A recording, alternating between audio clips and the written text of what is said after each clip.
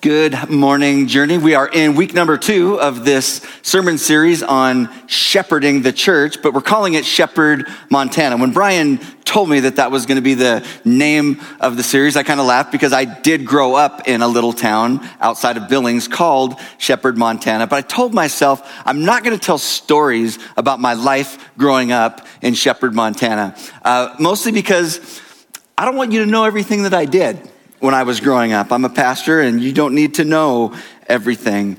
But I changed my mind today. I want to tell you a little bit about my life in Shepherd. If you'd have known me, especially in like middle school, high school, you would have known that my life was about basketball. That's what I did all the time. I was the kind of that stereotypical gym rat. My parents worked in Billings and they would leave early in the morning, but they would drop me off at the high school. And as soon as the janitor would open the doors, I was in there in the morning. I would play basketball until it was time for school, take a shower and go to school. That was my life. Now this is going to stretch your faith just a little bit. I was actually a decent basketball player. I know that's stretching it. I wasn't always old. I wasn't always slow. I wasn't always bald. I do realize now that the older I get, the better I was. But I did have the opportunity to play on a really good basketball team. And kind of the way we played the game was really fast, up-tempo, a lot of offense, a lot of scoring. There was another team not too far from us in Lodge Grass over on the Crow Indian Reservation, and they played a very similar kind of basketball. So we would play these games, and there would just be tons of offense, tons of scoring. It wouldn't be unusual for us to be in the hundreds, not hundreds, but like over 100 for a game. That was kind of the way that we played, and people loved to come watch us play basketball. And if you are from Montana and you followed basketball and you're really old like me, you might remember there was a guy that played for Lodge Grass back in the late 80s, and his name was Elvis Oldbull. I've got a picture of Elvis up there. Elvis was a legend in high school basketball. There were Sports Illustrated articles that were written about him. He was voted as one of the top 50 athletes ever in the state of Montana. He was the stuff that legends were made of. In a state championship game one time, his team, the Lodge Grass Indians, were down by 9 points with 36 seconds left. Elvis himself scored 9 points, took the game into overtime, and they ended up winning the game. I got to play against Elvis Oldbull when I was in high school. And tragically, just a handful of years ago, Elvis was killed in a car accident, a rollover accident just outside of Billings. And so there were a lot of articles that were being written about him, kind of reminding people of kind of his legendary status in the game of basketball. One of the things that several of the sports writers talked about was this one basketball game that Elvis played in. And the reason that this game was noteworthy, it was a championship game, a divisional championship game in Billings. Then it was called the Billings Metra. Now I think it's called like the Rimrock Auto Arena or something like that. Big facility. But there were more than 10,000 people that came to watch a basketball game. At the time, they thought that was probably the most people that had ever watched a basketball game in the state of Montana. I got to play against Elvis Oldbull in that basketball game. And here's just a couple of young kids. I mean, didn't even have 200 kids in our high school. There's a picture before that game right there. I'm the one on the left, in case you were wondering, the skinny white legs there. And in case you guys know everything about Montana basketball, that actually is not Elvis Oldbull in the picture. That is his cousin, Emmett Oldbull, also a very formidable basketball player, but not the legendary status of Elvis. When I ran out to play in that basketball game, you can't imagine what it was like to have that many people yelling and screaming and bands playing. The noise level in that game was astronomical. It's like you could hardly hear yourself think at different times. Here's one of the things I remember about that game. First of all, one thing that they never say about that game is they never say in their tribute to Elvis that Shepherd beat them in that game. We beat them soundly. But one of the things that I remember, even more than winning the game, was that as loud as it got in that arena, I could always hear the voice of my coach. I mean, it was so loud, you couldn't even imagine. But somehow, my brain was able to pick up his voice over all the other mayhem in that place. I started to think about the number of hours that I spent in a gym with my coach, listening to him. Coach, encourage, teach us the game. So when it got to this place where it was really, really loud, I was able to hear his voice above everything else. Jesus, our good shepherd, he talked about one of the most important things and one of the most defining things in his followers. As the good shepherd, he said, my sheep, this is how you're going to know who my sheep are. They're the ones that are able to hear my voice and follow me. They will be able to hear my voice above all of the noise and chaos in this world. They will hear my voice and they'll follow me. Here's what Jesus said in John chapter 10, starting in verse 1. He said, very truly I tell you, Pharisees, anyone who does not enter the sheep pen by the gate, but climbs in by some other way is a thief and a robber. The one who enters by the gate is the shepherd of the sheep.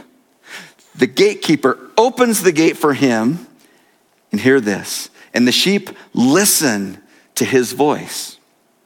He calls his own sheep by name, and he leads them out. When he has brought out all his own, he goes ahead of them, and his sheep follow him because they know his voice. But they will never follow a stranger. In fact, they will run away from him because they do not recognize a stranger's voice. As we're talking about shepherding, one of the most important things that we can do as we shepherd others is to help them learn to hear and respond to the voice of God. This assumes, on the case of the shepherd, that they actually can do that for themselves. But here's what is so challenging in our world, isn't it?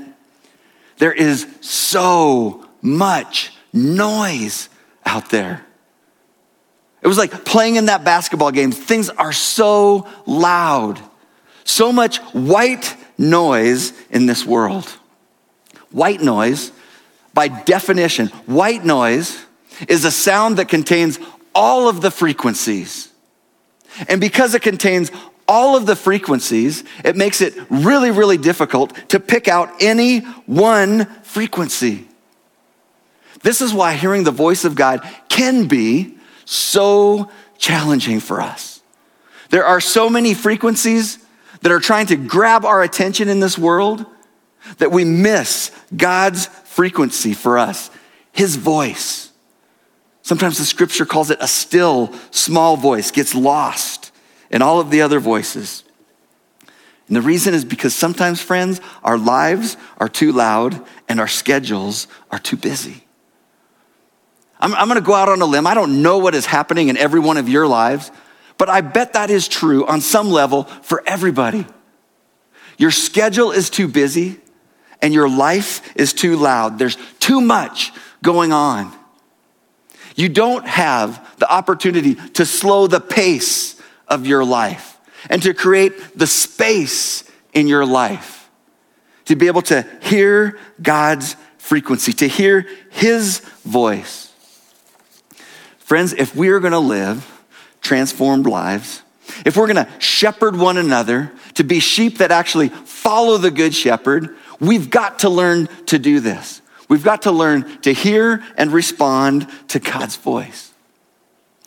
There are so many times, like as you sit up here or stand up here and you write a sermon, in your heart of hearts, you're always just saying, God, I want there to be something that they walk out of from this place that has the possibility that if they're willing to apply it, could change their life.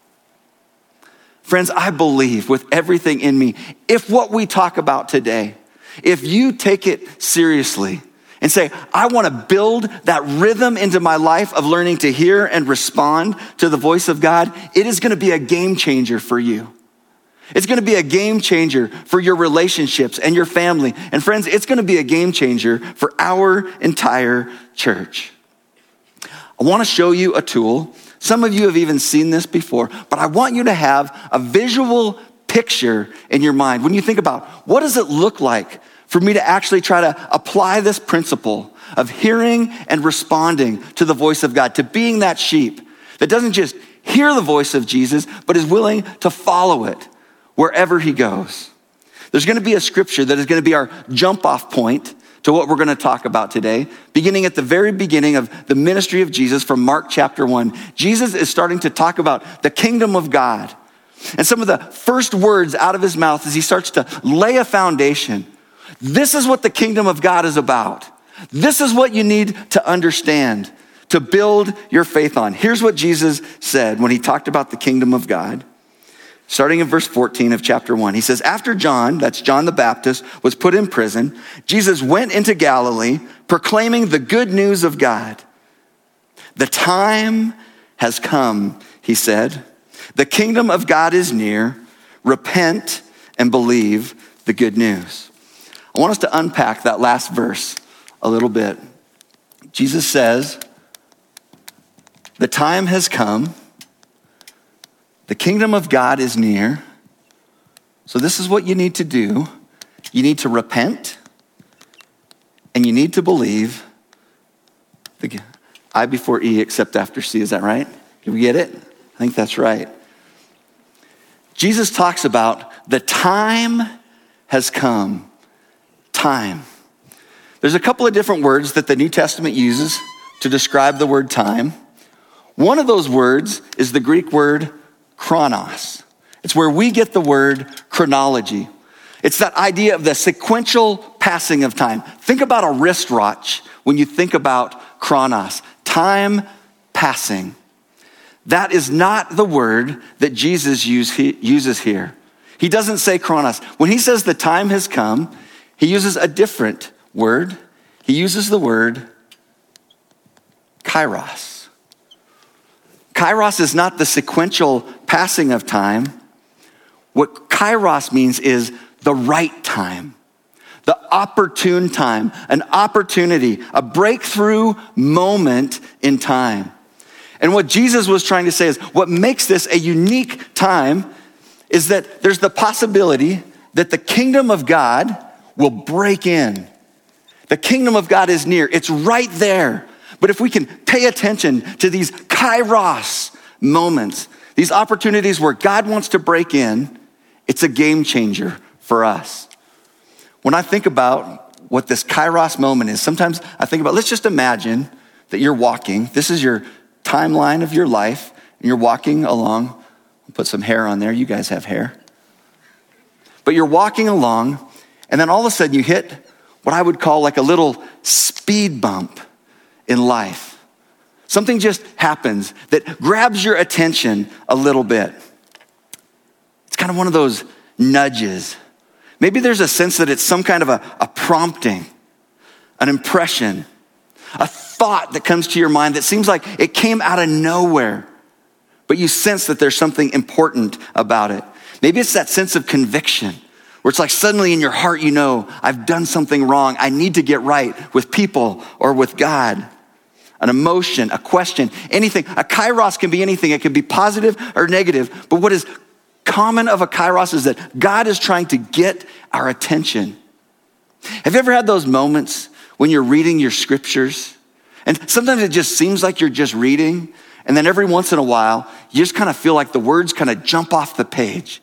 And you sense there is something going on here. Kairos moment. God is trying to get your attention. Sometimes people will tell me after a sermon that there's places in a sermon where people say this kind of a phrase, I felt like you were talking directly to me. Kairos moment. God is trying to grab our attention. It can be a question that pops into our mind. We just start thinking about a friend that we hadn't been thinking about for a long, long time. Here's what I want you to understand. Kairos moments. They're varying in how they come, but they're happening all the time. God is a God who wants to speak to you. He wants to get your attention. He wants to be your shepherd. He wants you to be the sheep that know his voice and follow him in obedience. And it's when we recognize these Kairos moments that the kingdom of God can break into our life. God's power into our life. God's presence into our life. God's kingdom into our life. His rule and reign over our life. Jesus is saying, the time has come. The opportunity has come. But here's what Jesus said. Just because you recognize a Kairos moment doesn't mean absolutely that your life is going to change just because you recognize it. He said there's two things that you need to do to engage a Kairos moment. And I want you to think about it like this. He says there's two things that you need to do. The first one, he says you need to repent. And secondly, he says you need to believe. When you're walking along in life, God grabs your attention.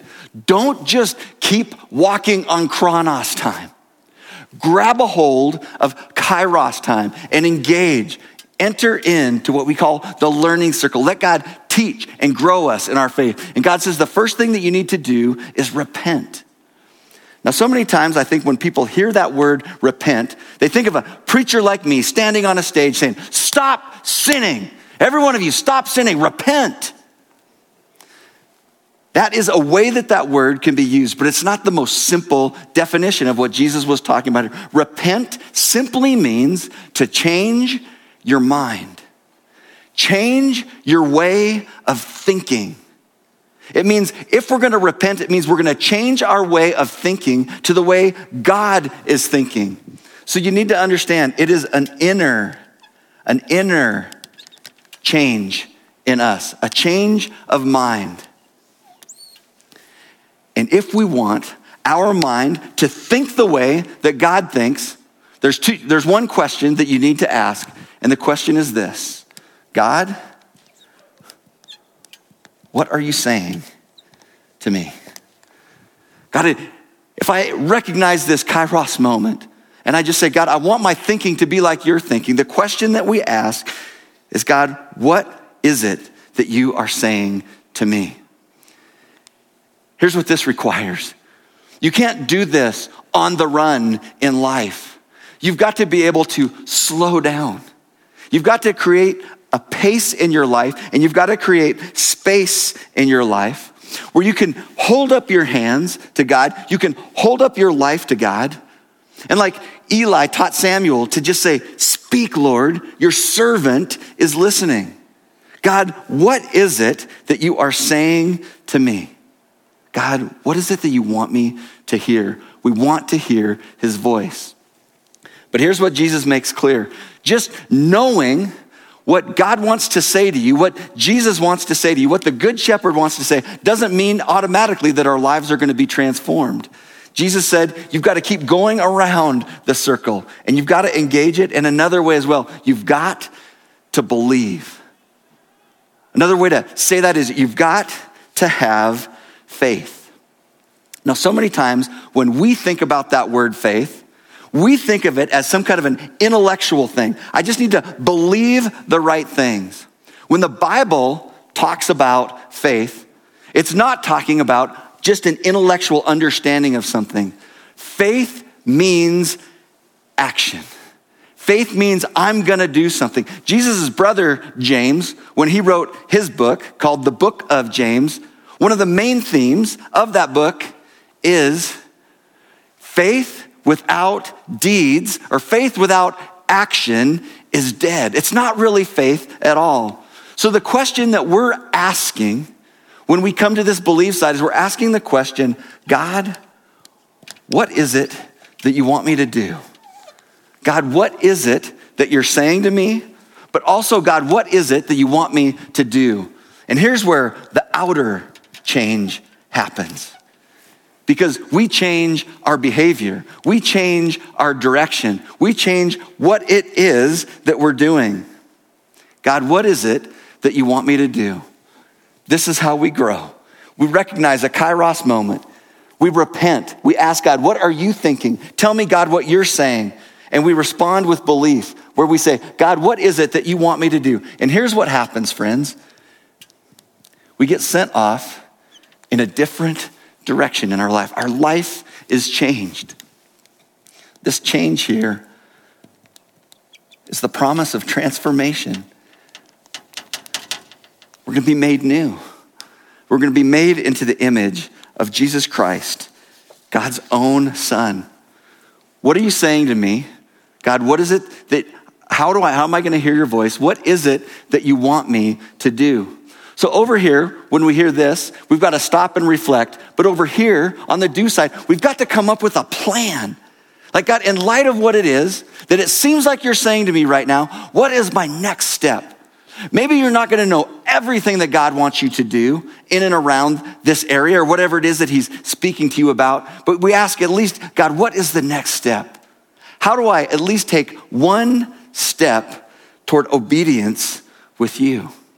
This is how our lives are changed. This is how we allow the Good Shepherd to be our shepherd, to be those sheep defined by hearing his voice and following him.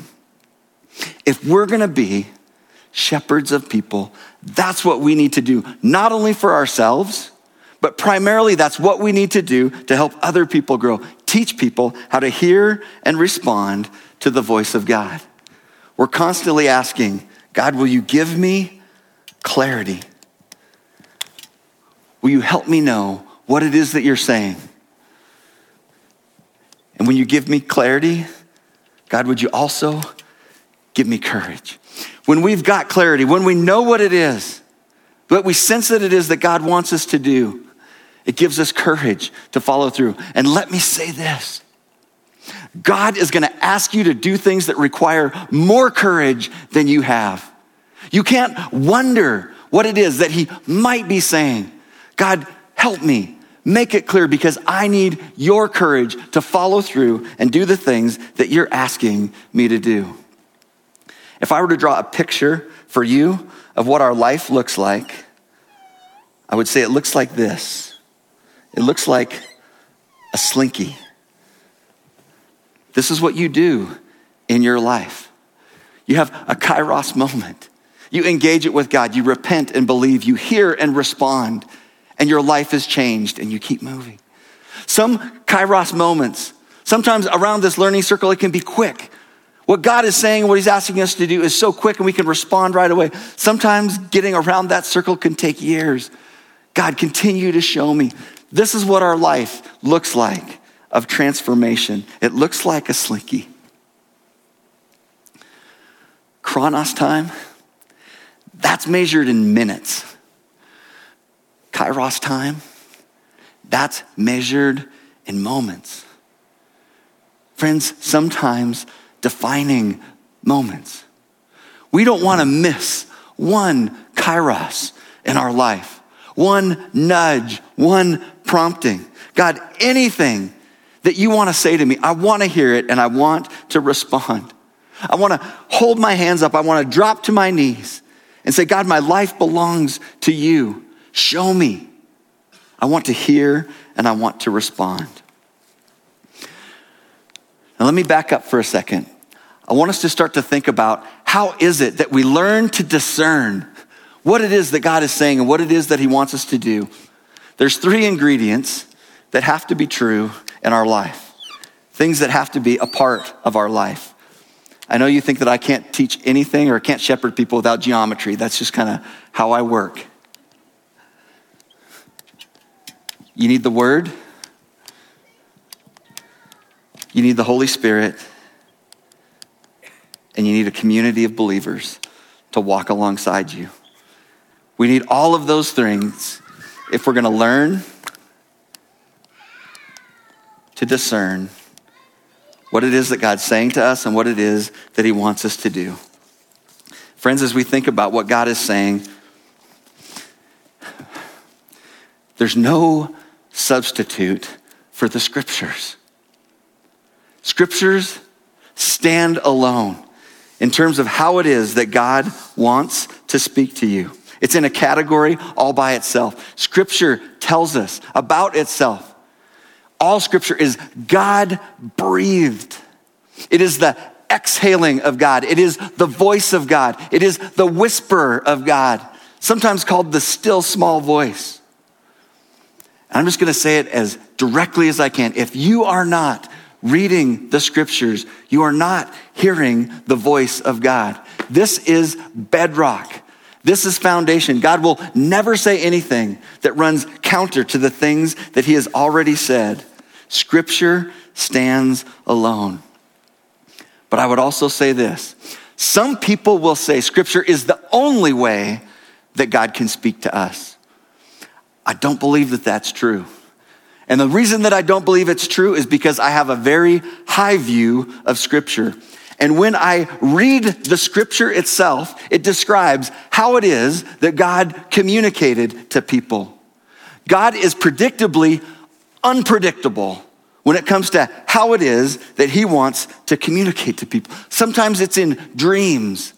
Sometimes it's in his just inner desires of people that God drives. Sometimes he speaks to us just through his creation, and we see how magnificent and awe-inspiring he is. Sometimes it's those little promptings, that still small voice.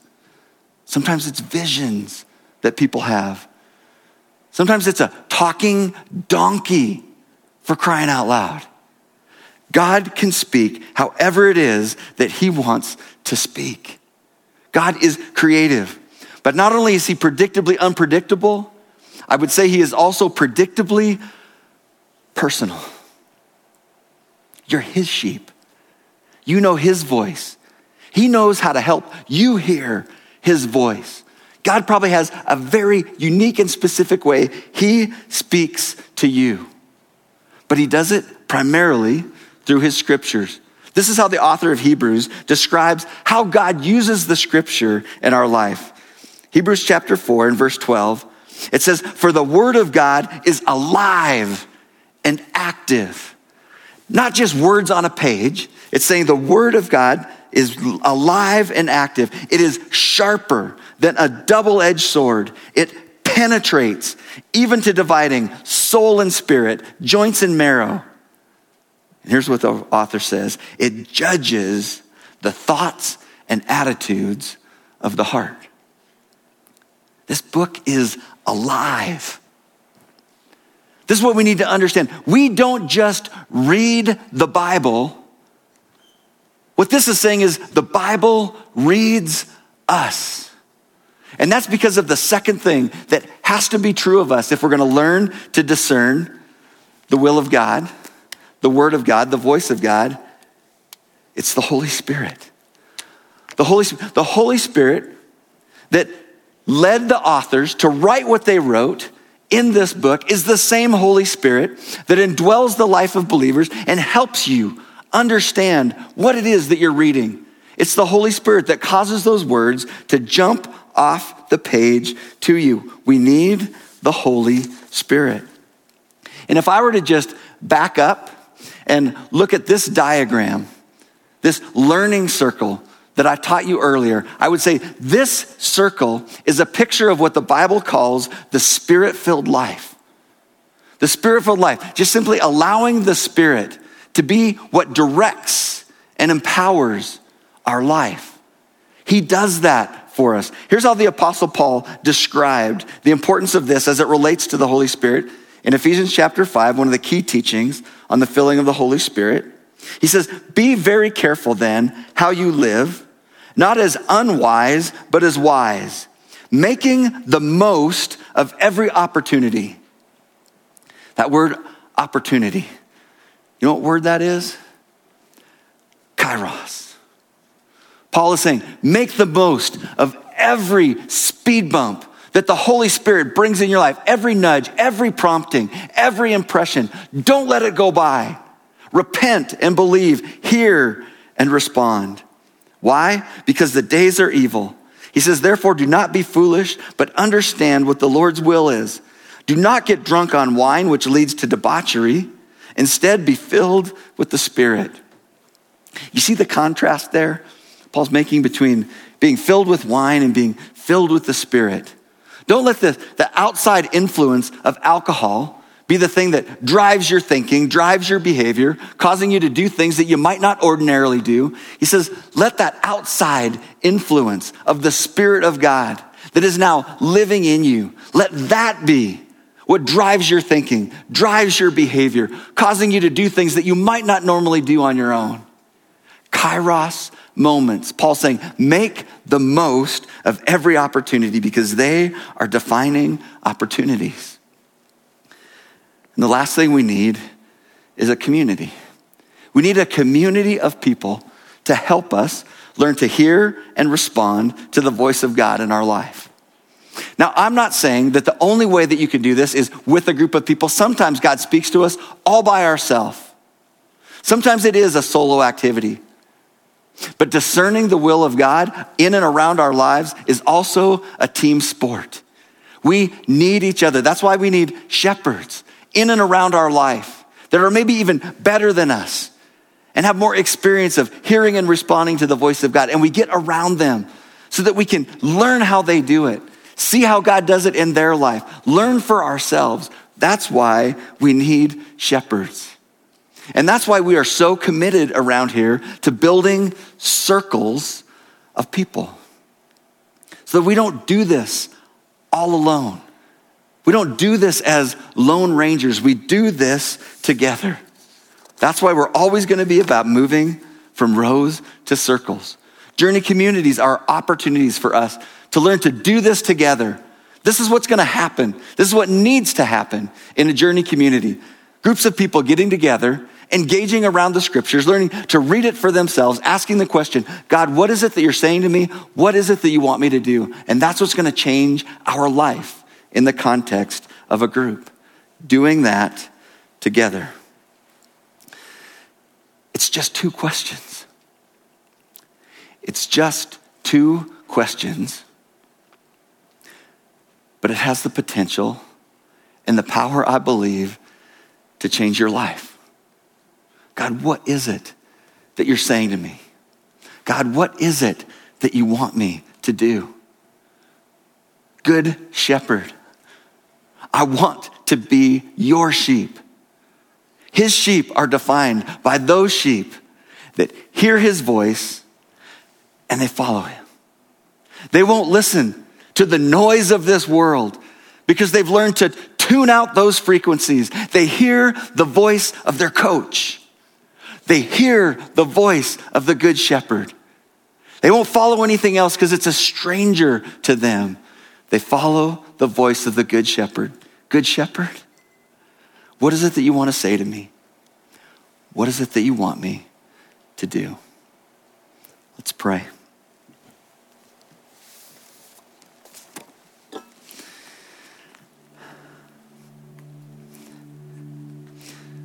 Jesus, I'm just so aware in this moment how easy it is to say these things, but how difficult it is to build the rhythms into our life, to be able to make this a reality. God, I want to pray for me. I want to pray for my friends here in this room. I want to pray for my friends that are watching online. God, would you help us do what we need to do, God, to create a pace in our life, to be able to slow down so that we can hear your voice. God, we want to create space for you to speak. Show us how to drown out the other frequencies. God, we want to hear you. We don't want to miss it. We don't want to miss a Kairos moment. We want to follow you in every way. Jesus, you're our King. You are our good shepherd. We want to hear you and follow you and honor you. Jesus, in your name we pray. Amen. Thanks for listening. We hope this time has allowed you to dig out more of who God has made you to be. If you made some kind of spiritual decision today and are interested in what's next, we'd love to connect with you. For more information or to get in touch, please visit journeyweb.net. If you're interested in supporting our ministry, you can give online at journeyweb.net/give. Thanks.